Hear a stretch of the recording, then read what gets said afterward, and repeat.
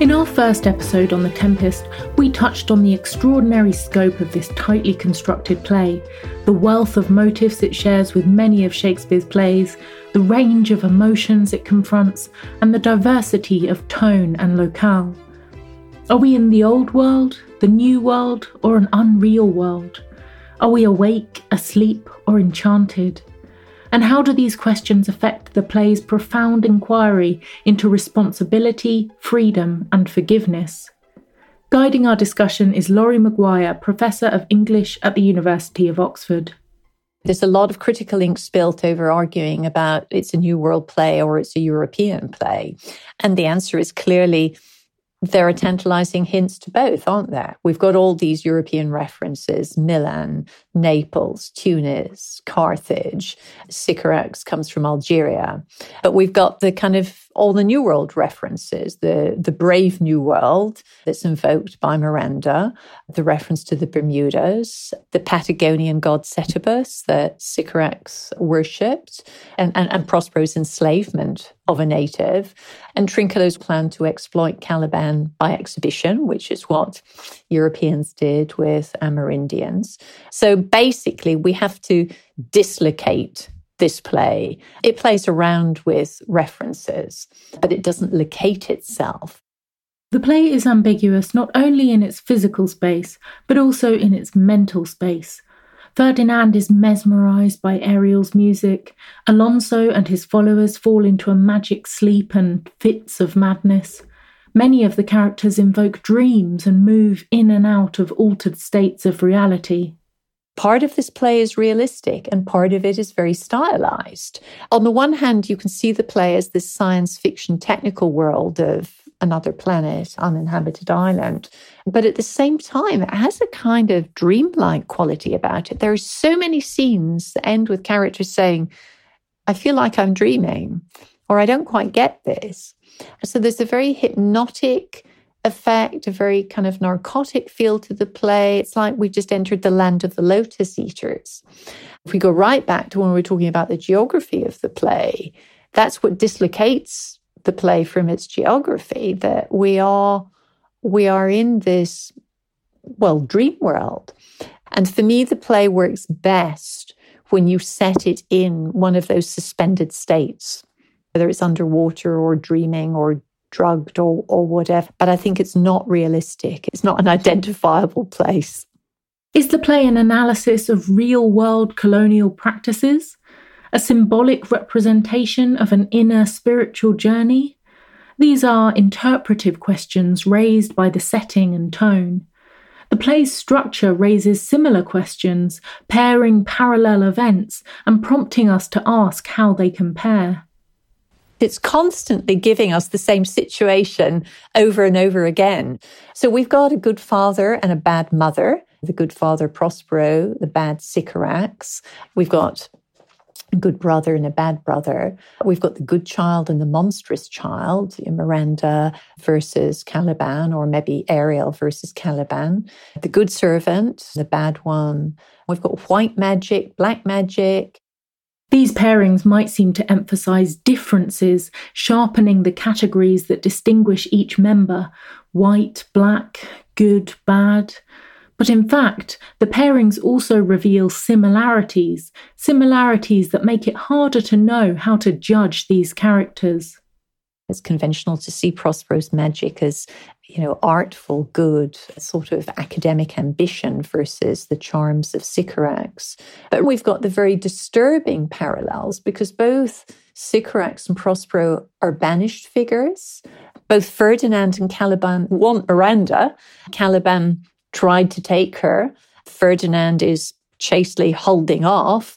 But the fact that we see them doing the parallel activities of hauling logs, again, troubles any clear-cut distinction between them. So this play overlaps its characters that make us troublingly aware of how good and bad are not necessarily separate categories. We find another important parallel in how the play replays the overthrow of rulers.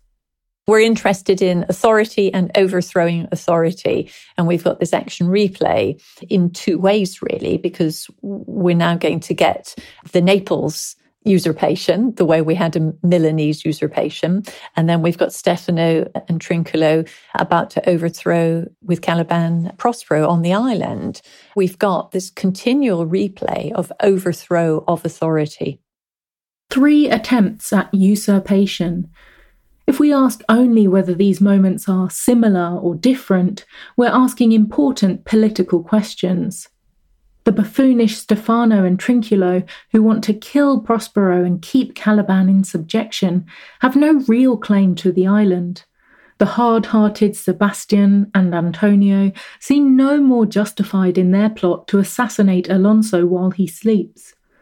We might infer that all 3 usurpations are wrong, including Antonio's overthrow of Prospero. But then we remember a 4th example, Caliban's subjugation by Prospero. "For I am all the subjects that you have," Caliban says bitterly, "which first was mine own king." Was Prospero just as wrong to depose Caliban as Antonio was to depose him? Of course, Prospero insists that Caliban deservedly lost his liberty by attacking Miranda. But did Prospero, in some way, also deserve to lose his dukedom? What is it that makes a rebellion illicit or just? Those are examples of just one very large question about authority, ownership, mastery, subjection, good rulership. Clearly, Prospero was negligent when he was Duke of Milan.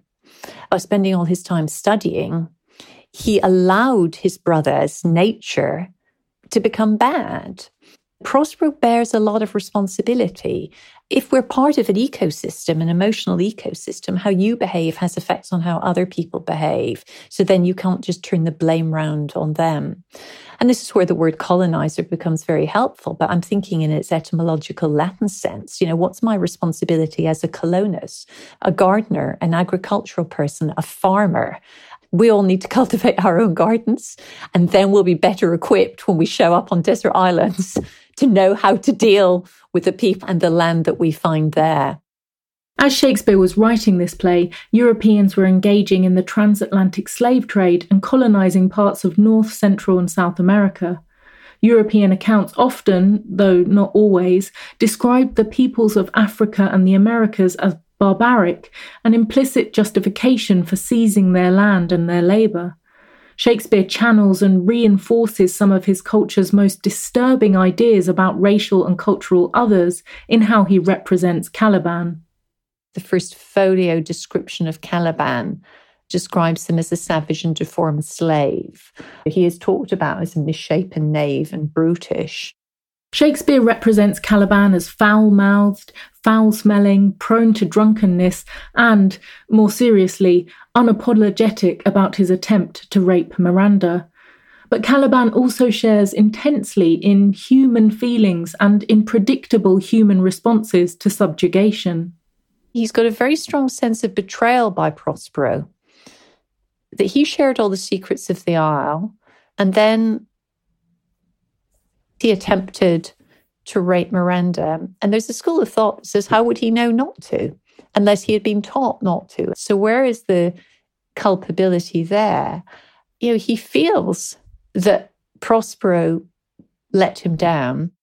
Caliban shares his feelings in language that can communicate great poetry as well as great anger. Caliban dreams. Caliban weeps. Caliban appreciates beauty.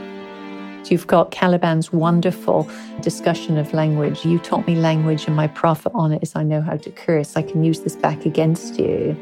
The first act that any invading power does over another country, you deny them their native language and you give them a new language, because that's how you enslave people. There's something so wonderfully beautiful and ironic about Caliban speaking English and doing it so poetically.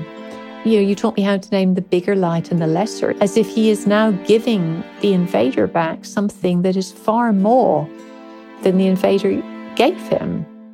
In the 20th and 21st centuries, as European empires were dismantled, many African, Caribbean, and Latin American writers have chosen to speak through Caliban's voice as a way of responding to Shakespeare's play and the colonial project that Prospero seems to represent.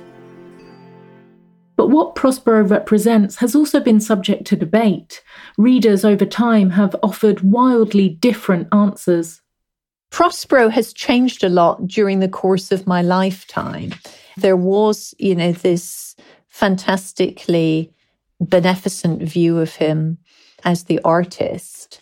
And in the last decades, he is the horrible little invader, the colonizer.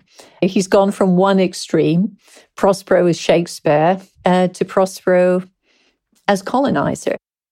As a figure who conjures up a play through his art, Prospero the magician seems like a natural analogue for the playwright.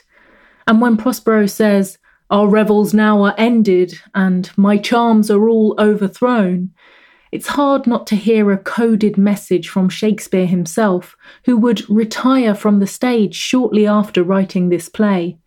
But the magician-playwright parallel doesn't answer other important questions about Prospero.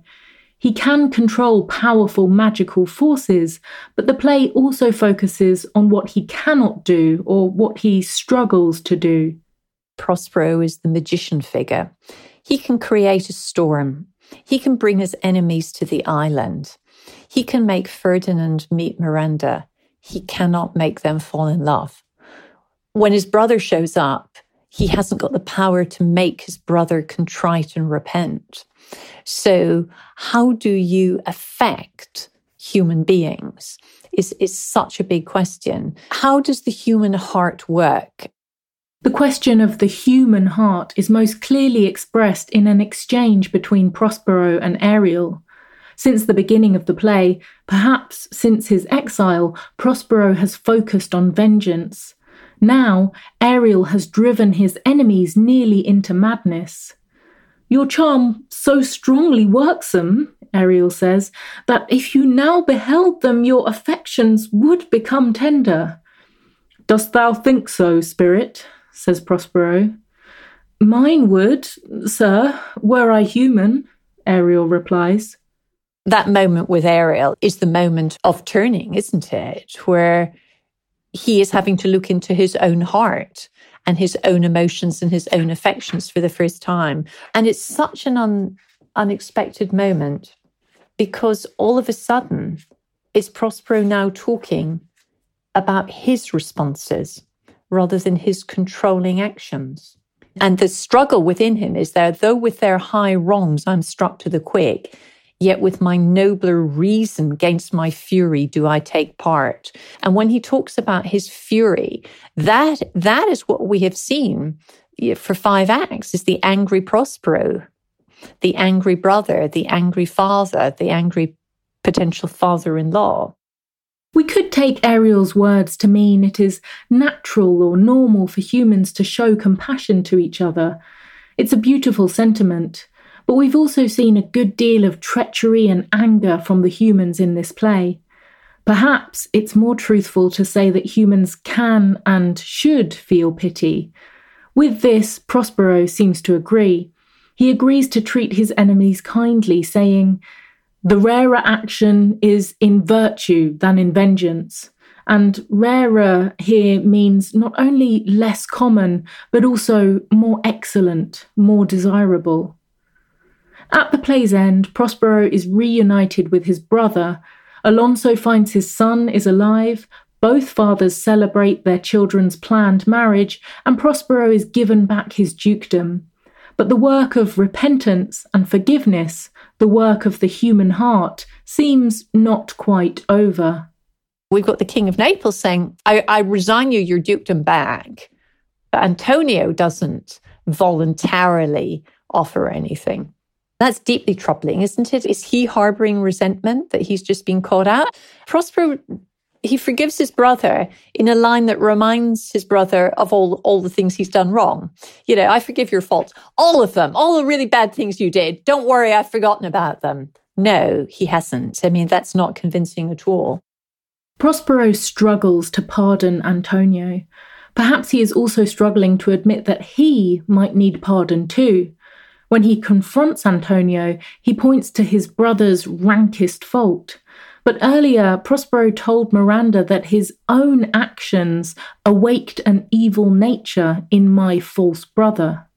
It comes back to cultivation, doesn't it? That he can't sort out his enemies until he's sorted out himself. I would say I think he's been carrying guilt throughout the play, that the whole setup in Milan was because of him. He prized his books above his dukedom. That is negligent government. He's known that from the beginning, and that's what he's had to come to terms with. Prospero may also have to come to terms with his treatment of Caliban. Caliban has attempted to overthrow him just as Antonio did. But when Prospero exposes Caliban's plot, he says, "This thing of darkness I acknowledge mine." Elsewhere, Shakespeare uses the word acknowledge to mean recognize as one's child. Prospero may see that he created some of the darkness in Caliban by the way he treated him, just as he helped beget the falsehood in Antonio. It leaves you thinking, wow, does Caliban go back to Milan with Prospero? I kind of think he does, but there are lots of productions where he doesn't. Is he slave? Is he free? Prospero struggles with granting both forgiveness and freedom. Ariel is always asking to be free. Prospero only frees him in the play's last lines. He pardons Antonio while calling him most wicked sir. Perhaps this struggle, his still imperfect generosity, is one more fault that Prospero recognizes in himself. In any case, he does seem to ask the audience for pardon in the epilogue through the metaphor of freedom. "Release me from my bands with the help of your good hands. As you from crimes would pardoned be, let your indulgence set me free." One of Shakespeare's most characteristic strategies as an artist is the way he leaves us uncertain about key elements of his plays. Because of its strange, mixed nature, reading sometimes as realism, sometimes as allegory, The Tempest presents us this uncertainty at a new scale. It has been read as a dark parable of colonialism and as a transcendent vision of spiritual renewal. One could say that the really beautiful and positive leitmotif is the line that Ferdinand has when he says, "Though the seas threaten, they are merciful." And, that's such a wonderful definition of the late plays, where human beings mess up and they get given a second chance. Now, you can see why Victorian critic like Dowden and lots of critics ever since have seen this as a very mellow, mature, ironic, kind of Shakespearean vision of the late plays. It's about generosity. And certainly when I was an undergraduate in the 70s, the conventional way of reading this play was about Christian allegories. You have to cross a body of water. It was seen as a metaphor for baptism and, a new human being. I think it's very hard to read the play that way now. I mean, Prospero talks about being in despair at the end. It's part of the questions about Prospero that we start with at the beginning. Is he a tyrant or is he someone who's been hard done by? Is he a good magician? Why is he giving up his magic? I end this play with as many questions as I began. They're just different questions. The deep moral ambiguities of The Tempest flow from so many other questions about the play. Where it takes place, what kind of reality we're in, and even which genre it is. Shakespeare is just throwing everything in there. Science fiction, morality, allegory. So he is giving us a play that flirts with being one genre and then decides to go in a different direction. Prospero's acting out his revenge. And all of a sudden at the end, it says, actually, I think I'll go for the forgiveness route. It's pulling back. And then the question you ask is, so why? Why is he doing this? Partly, it is his own showman's tricks late in his career about, let me just see how much I can play around with convention. But there is also, I think, the genuine, serious, I want to keep you on your toes so that you're always thinking about why, what does this mean, and where is it going? And that's actually a profoundly ethical question. One of the things that Shakespeare gets increasingly interested in as his career goes on is the difficulty of coming to quick judgments. He's creating a world in which we cannot be sure of anything, not even the genre of the play we are in. So we have to question everything as it comes along, and that means questioning the ethical stance of Prospero. I think the Tempest is very interested in, here's what the perspective looks like from Prospero's point of view. If you're Caliban, you have got a completely reasonable alternative perspective. Both those voices get equal airing in this play. And it's that kind of perspectival glimpsing that the Tempest is playing around with. And that's why it doesn't give us answers, because it wants us to look at it from, the front door, the back door, the window, and then see what we make of it. And that's how the Tempest works for me. Anytime I'm about to formulate an opinion or a judgment, the ground shifts underneath my feet and I have to start rethinking and taking another perspective. And I think the experience of watching The Tempest is a profoundly uncomfortable experience. It's full of conundrums. It's full of loose ends. It's full of knots that really don't get untied ethically. Nothing in this play is clear-cut. And that is an intellectually very destabilizing feeling. And I mean, as Shakespeare said in the problem plays, the web of our life is a mingled yarn, good and ill mixed together. This play is the mingled yarn par excellence. In our next episode, we'll look closely at some of the play's most tangled moments, the extraordinary poetry spoken by someone who claimed his only profit from language was knowing how to curse, an equally poetic vision of the world coming to an end, and a man who has defined himself through his magical power, now offering to give that power up.